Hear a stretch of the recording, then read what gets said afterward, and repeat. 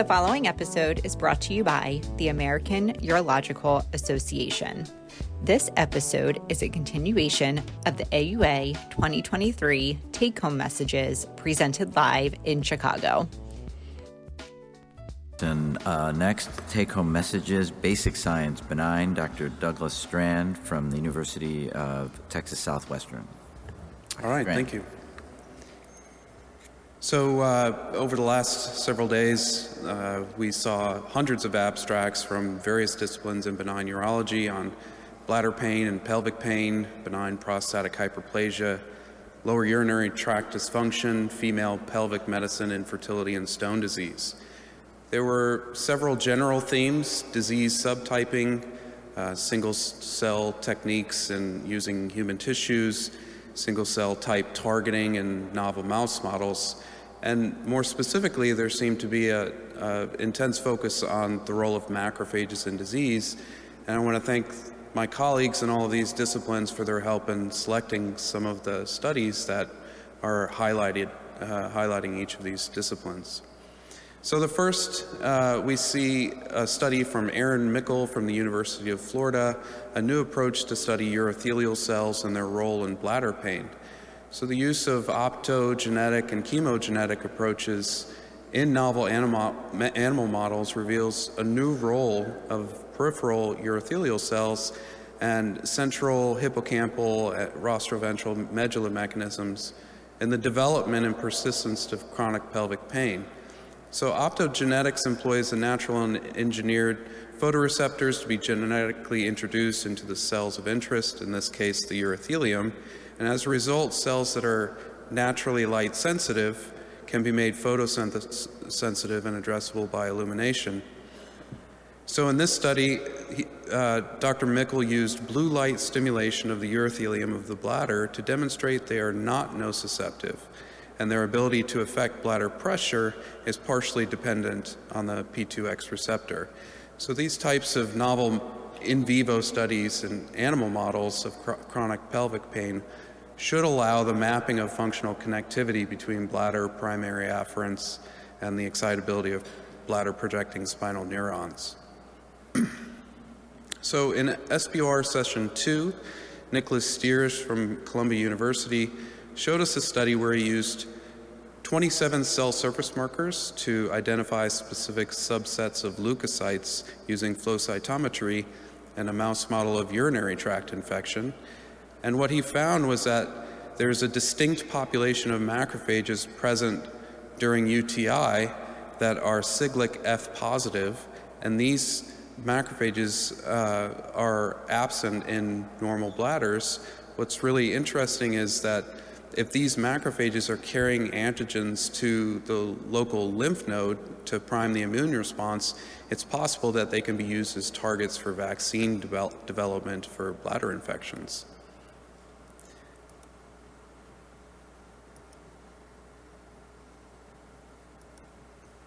So another study along this line was presented by Renee Vickman from North Shore University Health System here in Chicago. She utilized single-cell RNA sequencing to define leukocyte functions in benign prostatic hyperplasia. So they showed a study in which men who had taken etanercept, a TNF-alpha inhibitor, showed smaller prostate volumes and decreased numbers of CD68 positive macrophages in their tissue. And then they did single-cell RNA sequencing on leukocytes from BPH and showed that there's a specific type of resident macrophage that is associated with the International Prostate Symptom Score. The next study I wanted to highlight is very similar and in its results to what I just showed. This was a study presented by Dr. Al-Fawry from Beth Israel Deaconess Medical Center. And he showed the effect of TNF-alpha inhibitor therapy on growth of the prostate gland. So here they went through their EHR of over 1 million men and found 634 men with serial pelvic imaging that were on TNF-alpha inhibitors. After various exclusions, they found about 200 men who had imaging before and after treatment. These were typically younger men with smaller prostates, but what they found was a significant decrease in prostate volume and growth rate. Another study I wanted to highlight is from Matthew Simmons of Augusta University, also in the BPH LUTS field. And what they were trying to do is also use imaging to determine whether clinical phenotypes could be observed in BPH LUTS patients. So they studied 111 BPH LUTS patients between 2017 and 2022. All had had CT imaging within 12 months of assessment. Hierarchical clustering was conducted to determine whether clinical phenotypes could be identified.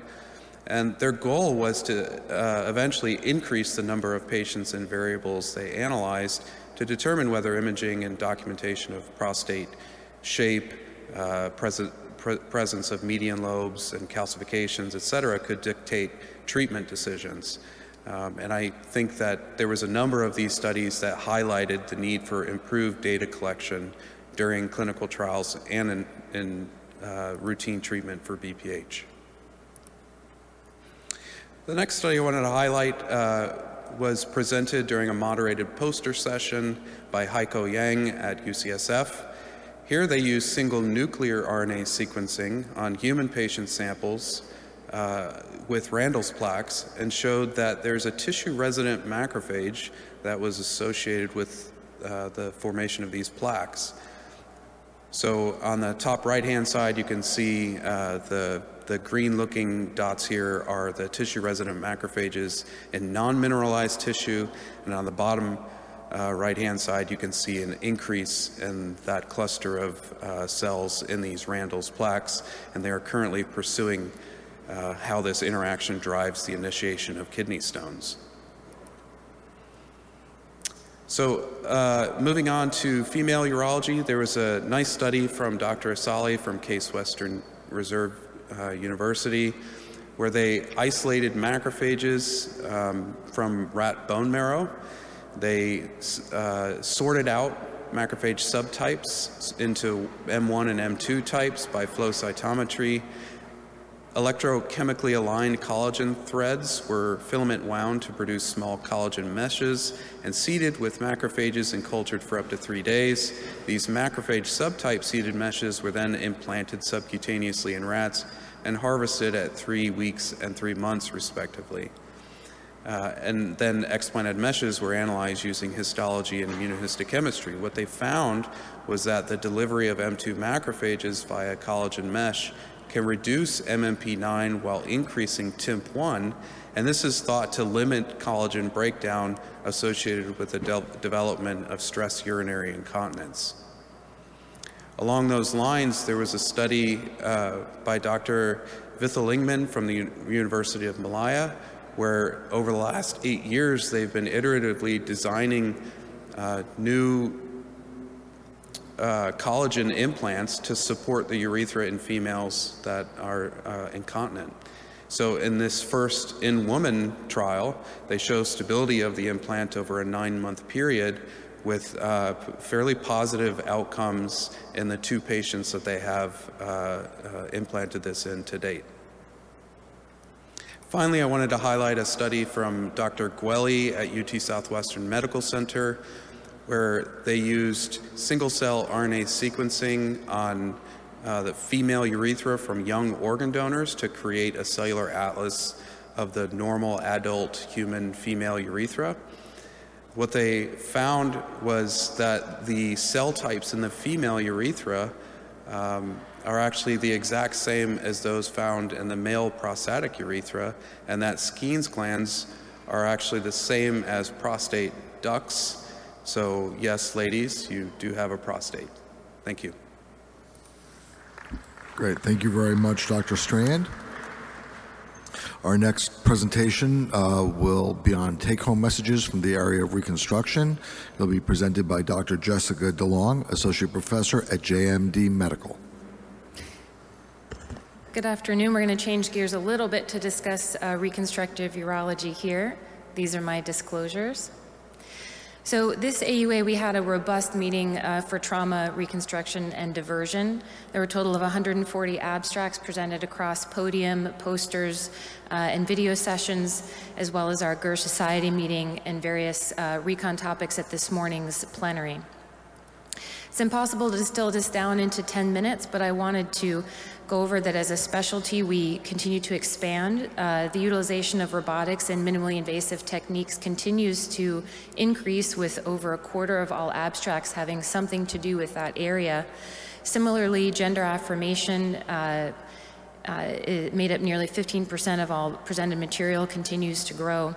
I do want to go over the AUA stricture guidelines update that was released just prior to the meeting, and then we'll discuss a few abstracts looking at upper and lower tract trauma and reconstruction.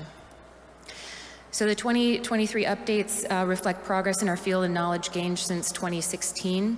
There's an emphasis on urethral rest in select patients prior to urethroplasty, avoiding CIC and allowing for appropriate stricture assessment. A new statement was added. It's a conditional recommendation that surgeons may offer urethral dilation or DVIU in combination with a drug-coated balloon for short, recurrent anterior urethral strictures.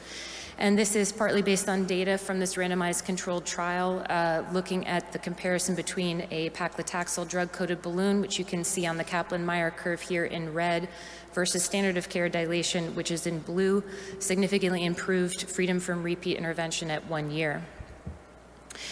We were reminded again that perineal urethrostomy is a good option for men who are at high risk for failure from urethral reconstruction, particularly with prior failed repairs. Data also supports now that buccal or lingual mucosal grafts can be used as equivalent alternatives when using these tissues for substitution urethroplasty. Importantly, there's a new statement looking at female urethral strictures and different reconstruction options for these women, including grafts, flaps, or a combination. Finally, the robotic approach was included for reconstruction options for recalcitrant bladder neck contracture or post-prostatectomy vesicular urethral anastomotic stenosis, highlighting the increased usage of this technology in our field. There was a focus on renal trauma and several abstracts presented on the role of non-operative management, as well as factors that are associated with different interventions. Dr. Shaw presented this data on behalf of the Terns group from the multi-institutional genitourinary trauma study. This is looking at 21 level 1 trauma centers across the United States. There's sparse data regarding grade 5 injuries and a reported high nephrectomy rate in the literature, so they wanted to take a look at those patients and potential non-operative management.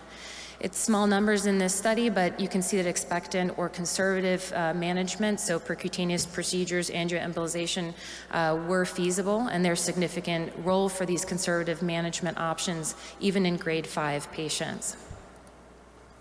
Dr. Patel presented this data out of UCSF and Rutgers.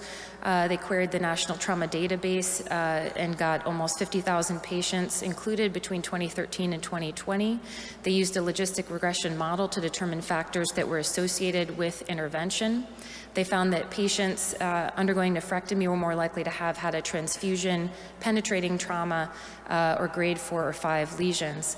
Various patient, hospital, and clinical specific factors are associated with those treatment modalities. Importantly, they found that the age is an independent predictor of nephrectomy after renal trauma, so they caution that more conservative use of nephrectomy is needed, particularly among the elderly. Dr. Jeremy Myers gave an excellent talk during our GERS session regarding acute management of pelvic fracture urethral injury. There's been a discussion for a long time regarding the utility of endoscopic urethral realignment, or SP tube, in these patients.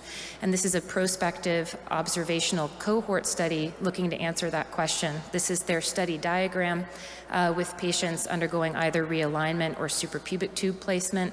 Various exclusion criteria you can see here, including a partial injury or realignment that happened outside of their 1-week window. They found that these patients tend to be severely injured. Concomitant injuries are common.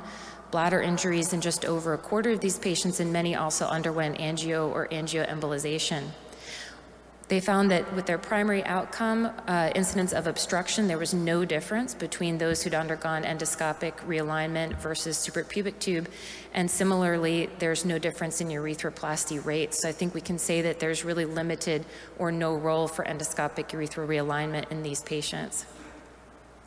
There were a number of papers on robotic techniques for different upper tract reconstructive options. I wanted to highlight, though, kind of a workup and follow-up because I think that might change how we discuss and manage these patients. Dr. Cho presented their proposed classification system for ureteral strictures with the purpose of creating a standard nomenclature, goal of validating classification with reconstructive surgical techniques. And you can see here they have the length, segment, and modifiers. Will ultimately add in etiology. It has good inter-rater reliability, and I think will allow us to have more useful discussions when we're talking about ureteral injuries and compare reconstructive operative techniques. Dr. Cedars presented their real-world data set of patients out of UCSD, followed by renal ultrasound after upper tract reconstruction. There's no consensus on proper follow-up, whether a MAG-3 still needs to be ordered. And in their retrospective analysis of just over 160 patients, they found that the use of renal ultrasound can be an effective substitute modality. It's quick, easily accessible, low cost, and avoids any invasiveness or radiation.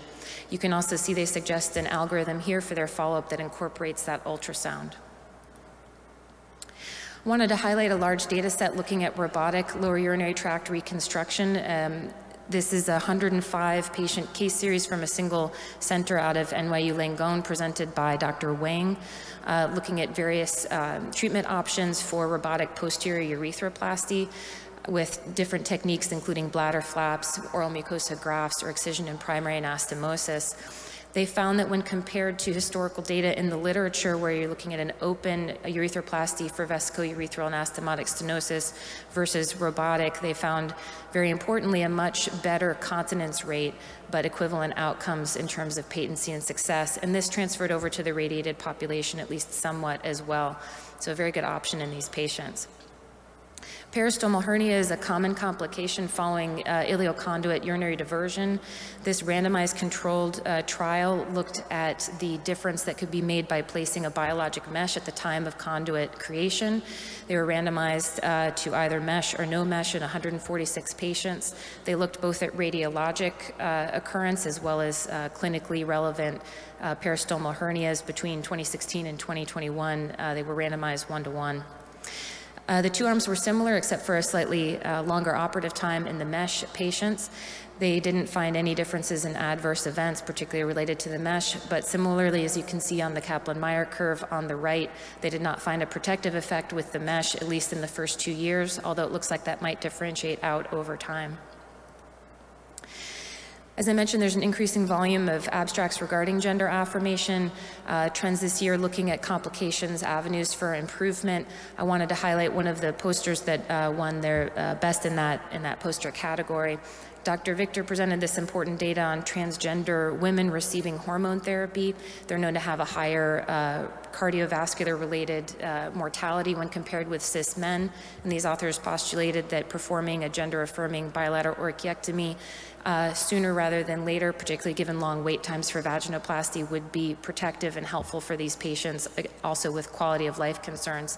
And they did find that in all patients who underwent the orchiectomy, they were able to reduce hormone dosages, and everyone was able to stop spironolactone completely, which did improve quality of life. The authors then conclude that offering bilateral orchiectomy prior to vaginoplasty should be standard for them. Finally, I just want to highlight this presentation by Dr. Wernenberg looking at very interesting data from the Cleveland Clinic regarding biofilms and implantable devices. There's a known infection rate for artificial urinary sphincter, and in this group of 18 patients, they explanted the device and then ran various tests looking at next generation sequencing among other culture-based approaches, and found that there universally was a biofilm and that many of these bacteria could be clinically relevant.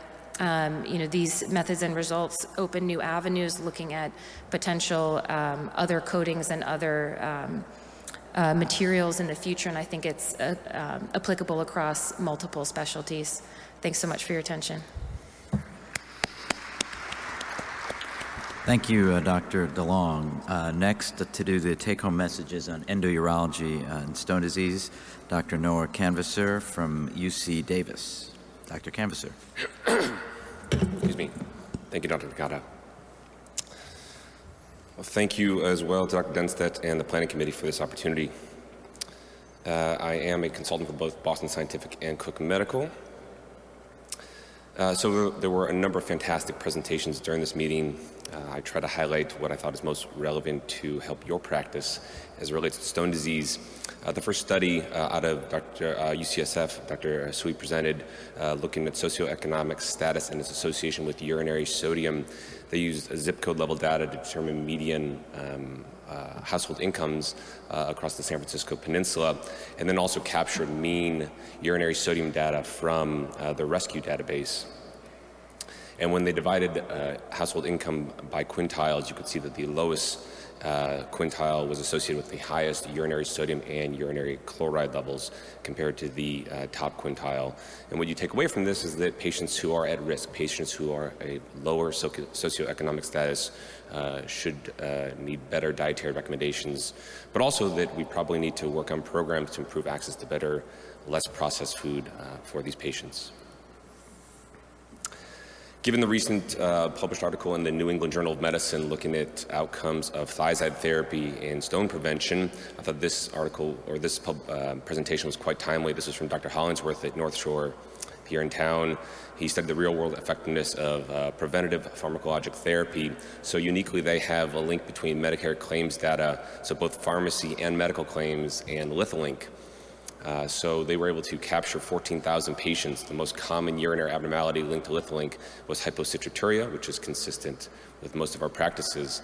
Approximately 30% of these patients were prescribed pharmacologic therapy per guideline recommendation, and alkaline monotherapy was the most common prescription. And using their link, they were able to tell who was consistent and adherent to prescription therapy and who was not refilling their prescriptions on time. So they looked at symptomatic stone events, and they noted that patients who were adherent to their therapy had a reduced risk of a symptomatic stone event, including ED visits, hospitalizations, and stone-directed surgery. Patients who were non-adherent had a higher risk. So blue represents the adherent patients, red is the non-adherent, and green are those who were untreated and didn't get medication therapy. But the take-home is that patient adherence to medical therapy helps to reduce the risk of symptomatic stone events. Patients have access to numerous over-the-counter therapies to help treat kidney stones. Many patients come to me and ask about alkaline water. The group from UC Irvine published this study looking at the alkali content of over-the-counter alkaline water and noted that no, alkaline water does not in fact have any alkali content to speak of, so this should not be considered a reasonable therapy. They did look at numerous other over-the-counter options and noted 6 supplements that gave 30 milliequivalents or more of alkali in 3 or fewer servings. And I think the take-home here is that we have alternative options to prescriptions to give patients. Arm & Hammer baking soda or just regular baking soda is a fantastic option for many patients. Moonstone powder is also a good option, has a lot of alkali therapy at a cost, and obviously comparison to potassium citrate, which can likely be the most expensive option for our patients. And this coincided well with the plenary by Dr. Brett Johnson from UT Southwestern, looking at the evidence of many of these treatments. So I encourage you to look at his presentation. Moving into surgical treatments, this was a fantastic study from the EDGE group presented by Dr. Nimagata. It was a randomized, blinded trial comparing Moses 2.0 laser lithotripsy to standard short pulse laser lithotripsy. These were the settings they utilized, which is consistent with, I think, many of our settings. But in the Moses mode, in the Dusty mode for Moses, they used distance. In the popcorn setting, they used contact mode. And again, the surgeons were blinded to whether or not they were on the Moses 2.0 setting. So they had over 140 patients. Stones were 8 to 20 millimeters, similar stone characteristics. And these were their outcomes. So in their primary outcome of operative time, they saw no significant difference between Moses versus standard. In their secondary outcome of stone-free rate, this was CT-based at 6 weeks after surgery. They saw no significant difference. I'll note that this was preliminary data. They have not had all patients had their 6-week CT scan. Secondary outcome of surgeon fatigue, Moses showed significant improvement in all task load domains based on the NASA task load index. So using Moses was less effort for the surgeon.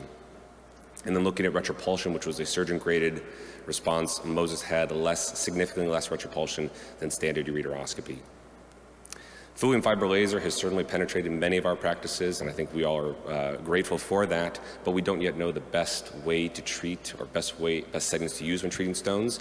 This was an in vitro study presented by Dr. Johnson in the late breaking abstract session. So they used 7 different human stone compositions, 13 different thulium fiber laser settings.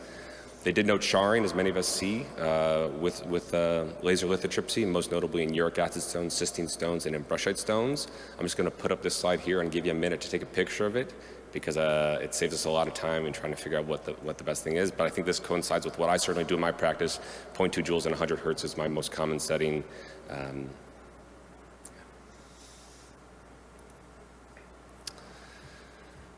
Moving on to pressure, which is a hot topic nowadays in ureteroscopy. This was a podium presentation from Dr. Krogan and the group from Ireland. They used a novel pressure sensor and guide wire alongside a ureteral access sheath when treating renal stones ureteroscopically. And they compared sheath versus sheathless, as well as gravity irrigation, pump irrigation, and pressure bags. So looking at sheathless with gravity versus sheathless with manual pump, you can see that the mean intrarenal pressure increased fairly significantly compared to just gravity irrigation. And looking at their data with a ureteral access sheath, gravity versus a 100 millimeter pressure bag or 150 millimeter pressure bag, you can see rising irrigation pressure increases intrarenal pressure most notably. I think the more significant finding from this study is that they had 5 patients who came back postoperatively with febrile UTIs concerning for urosepsis. And in all 5 of those patients, the mean intrarenal pressure during flexible ureteroscopy was significantly higher than those patients who did not have an infection. Now, they also had higher rates of positive preoperative urine cultures compared to the control group. So this tells us that likely not only pressure, but also that bacteria present is a concern. For the sake of time, I'm going to skip through this excellent study because I wanted to highlight the product that I think many of us are very excited to see in its use in practice. This is the novel LithoVue Elite single-use ureteroscope that has an integrated pressure sensor that can measure real-time intrarenal pressure during ureteroscopy. This was published from the Canadian group, the first 50 cases using this device, and you can see the intrarenal pressure in the top left corner measured with an access sheath stayed pretty low. However, without an access sheath, it rose significantly. So we now have the opportunity to measure real-time intrarenal pressure during ureteroscopy. And they noted that higher pressures were seen in tighter ureters. That was just kind of commented per the surgeon. Lower pressures were seen in pre-stented patients and use of a ureteral access sheath. We don't quite know how to interpret all this data. We don't know what a safe pressure actually means. We don't know what risk factors are there to cause higher pressures, lower pressures, and we don't know the time component. Does high pressure for 5 seconds, 10 seconds, a minute, 2 minutes, what actually matters? But we're going to do a lot of learning in the next year. The last studies I wanted to highlight were out of the University of Washington. This was burst wave lithotripsy, burst wave technology. There's a great podium presentation by Dr. Bailey looking at the use of burst wave lithotripsy for human trials. For those who aren't aware, this is a handheld ultrasound device that gives short ultrasonic bursts to help fragment stones. So think of like shockwave in your pocket. And we've all been quite excited to see what this is capable of. The group from Dr. Chu and colleagues presented in the late-breaking abstract session the first in-human international multi-center clinical trial. They had 44 patients. You can see that most of these stones, or many of these stones, were in the distal ureter or near the UVJ. Mean stone size was 6 millimeters with a Hounsfield unit of about 850, so relatively soft. They noted no serious adverse events. Their stone-free rate was approximately 50%, although 90% in the distal ureter. Using that classic clinically insignificant residual fragment rate of less than 4 millimeters, they had a 70% success rate. Importantly, 50% of these patients required no sedation throughout the procedure. 36% did require some minor analgesia, think like a dose of Toradol. And they had a 7% retreatment rate at 90 days. But this is exciting new technology that we will see in our practices in the hopefully near future. So thank you again. I look forward to seeing everybody in Jerusalem for World Congress, and safe travels home. Thank you, Dr. Canvasser. Our next take-home message will be delivered by Dr. Chris Doiron. It's on infection and inflammation. Dr. Doiron is assistant professor at Queen's University in Canada. Thank you. Thanks, everyone, and thanks for the opportunity to present the take-home messages for the infection and inflammation portion of the meeting. So my disclosures, I will note that I am a co-author on one of the abstracts I'm going to be highlighting here, where we looked at vaccination against recurrent urinary tract infection. Immunotech and Red Leaf Medical did support our work looking at vaccination. So I'm going to start with chronic prostatitis, chronic pelvic pain syndrome. Not a lot of activity in this space presented at this meeting, but I did want to highlight, so first take-home message is that cannabinoids may represent a promising therapy for treatment of CP-CPPS. This is based on work by Shin and colleagues, where they looked at an animal model of inflammation and prostatitis treated with 3 different cannabinoids. So they showed that all 3 did decrease inflammation using thought to be via the TLR4 NF-kB pathway through reduction of COX-2 expression. So the CBD alone did improve the prostatitis as well. So it'll be interesting to see that in a clinical trial. Moving to interstitial cystitis bladder pain syndrome. So the second take-home message is that 3 distinct phenotypes, non-urologic pelvic pain, myofascial pelvic pain, and bladder-specific pain have been validated in ICBPS. So this is based on work by Nettie and colleagues. They had this data from their pilot cohort where they had developed 3 phenotypes, and they sought to validate this in a larger cohort of patients from the MAP cohort. So they used AI techniques to validate these 3 phenotypes, and you can see here fairly distinct symptom patterns amongst these 3 phenotypes. So I think it's safe to say that this is validated these 3 phenotypes in this disease. They also showed that the myofascial pelvic pain group represented a fairly significant and severe phenotype amongst a host of outcomes. The third take-home message would be that targeted immunotherapy is an emerging treatment approach of ICBPS, and this is based on work by Hirata and colleagues. They looked at 100 lesion biopsies, and they interrogated the immune microenvironment of these biopsies using immunohistochemistry techniques. And they showed an upregulation in the Th1, Th17 related signaling pathways, as well as an upregulation in the B-cell signaling pathways. They also showed increased levels of messenger RNA for genes involved in the Th1, Th17 pathways. And they particularly were interested in the interferon gamma here, and they were able to develop an anti-interferon gamma aptamer. And they were actually able to study this in a mouse model, and again showed that anti-interferon gamma aptamer did decrease bladder inflammation, pelvic nociception, lower urinary tract symptoms. So I think it'd be interesting again to see this in a clinical trial. Moving to urinary tract infection, the fourth take-home message is that bacteriophage therapy may represent a viable non-antibiotic treatment of UTI that preserves innate immune memory. So this is based on work by Catherine Bausch and colleagues out of Switzerland, and they did use a mouse model to investigate urinary tract infection treatment with bacteriophage. You can see the strain of E. coli they used for that, as well as the bacteriophage HP3. So they were able to show that phage treatment did significantly reduce the bacterial burden, and that this was a neutrophil-dependent process. And their prior work had showed that antibiotic treatment of urinary tract infection ablates an innate immune response to infection.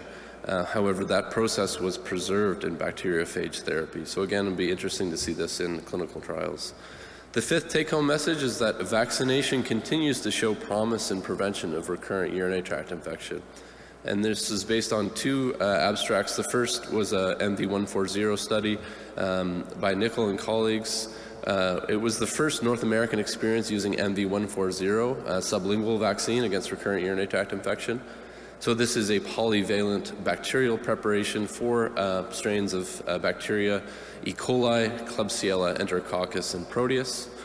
And we presented this case series of 67 patients who were treated with a vaccine sublingually daily for 3 months. So there was a UTI-free rate in the 9-month efficacy period of about 40.6%, which is a little bit lower than what we've seen in the randomized clinical trials. There was a mean UTI rate, a reduction of about 75% during the 9-month efficacy period. And it does appear to be safe with 11 mild self-resolving adverse events and no serious adverse events related to the vaccination. This was a second vaccination trial, retrospective study looking at auto-vaccination amongst neurogenic bladder patients. So this was a retrospective case series, 70 subjects, all with neurogenic bladder and recurrent urinary tract infection who were treated with UTI auto-vaccination. Prior to treatment, they had about 11 courses of antibiotics in the preceding 12 months. And then following vaccination, they did have a mean UTI-free period of about 5.5 months. Some significant reduction in emergency department visits and hospital admissions, and they were improved or much improved on subjective evaluation at about 74%. And it did appear to be safe. The sixth take-home message is that intravaginal progesterone may be an alternative to intravaginal estrogen for prevention of urinary tract infection. This is based on work by Rubin and colleagues. And so vaginal progesterone, or a DHEA, is currently indicated for the treatment of dyspareunia in women with genital urinary syndrome and menopause. And they were interested in exploring whether this could be an alternative to intravaginal estrogen for prevention of recurrent UTI. And they looked at a cohort of women, over 22,000 women, using an open source database who were treated with progesterone for at least 12 weeks. And comparing to a matched cohort of women who were not treated, showed a significantly lower UTI prevalence. And they also did a subgroup analysis looking at 286 women who were taking aromatase inhibitors, and they showed that this decrease in UTI prevalence was maintained in that group. Just going to close out with a note on pandemics. So the monkeypox is a zoonotic virus with genital manifestations that are self-resolving. So this is based on work by Sluzar and colleagues out of the UK. So we know in 2022 there was an outbreak of monkeypox, which is a zoonotic virus endemic to Central and Western Africa, predominantly affecting men who have sex with men. And they showed in their case series of antigen-positive cases from their hospitals in London, identified 199 men who were antigen-positive, and 19 of those, or 10%, presenting with penile lesions. The lesions did manifest on a spectrum from papules or pustules to ulcerative and necrotic lesions. All the lesions were painful, though all did heal without urologic intervention. So we have another diagnosis on our differential for the painful penile lesion. And I'm just going to close out. This is another take-home message, which is really more of an observation, but obviously a lot of great preclinical work in this space, but and this is not a novel observation, but we certainly need some more randomized placebo-controlled trials in this space. So thank you for your time.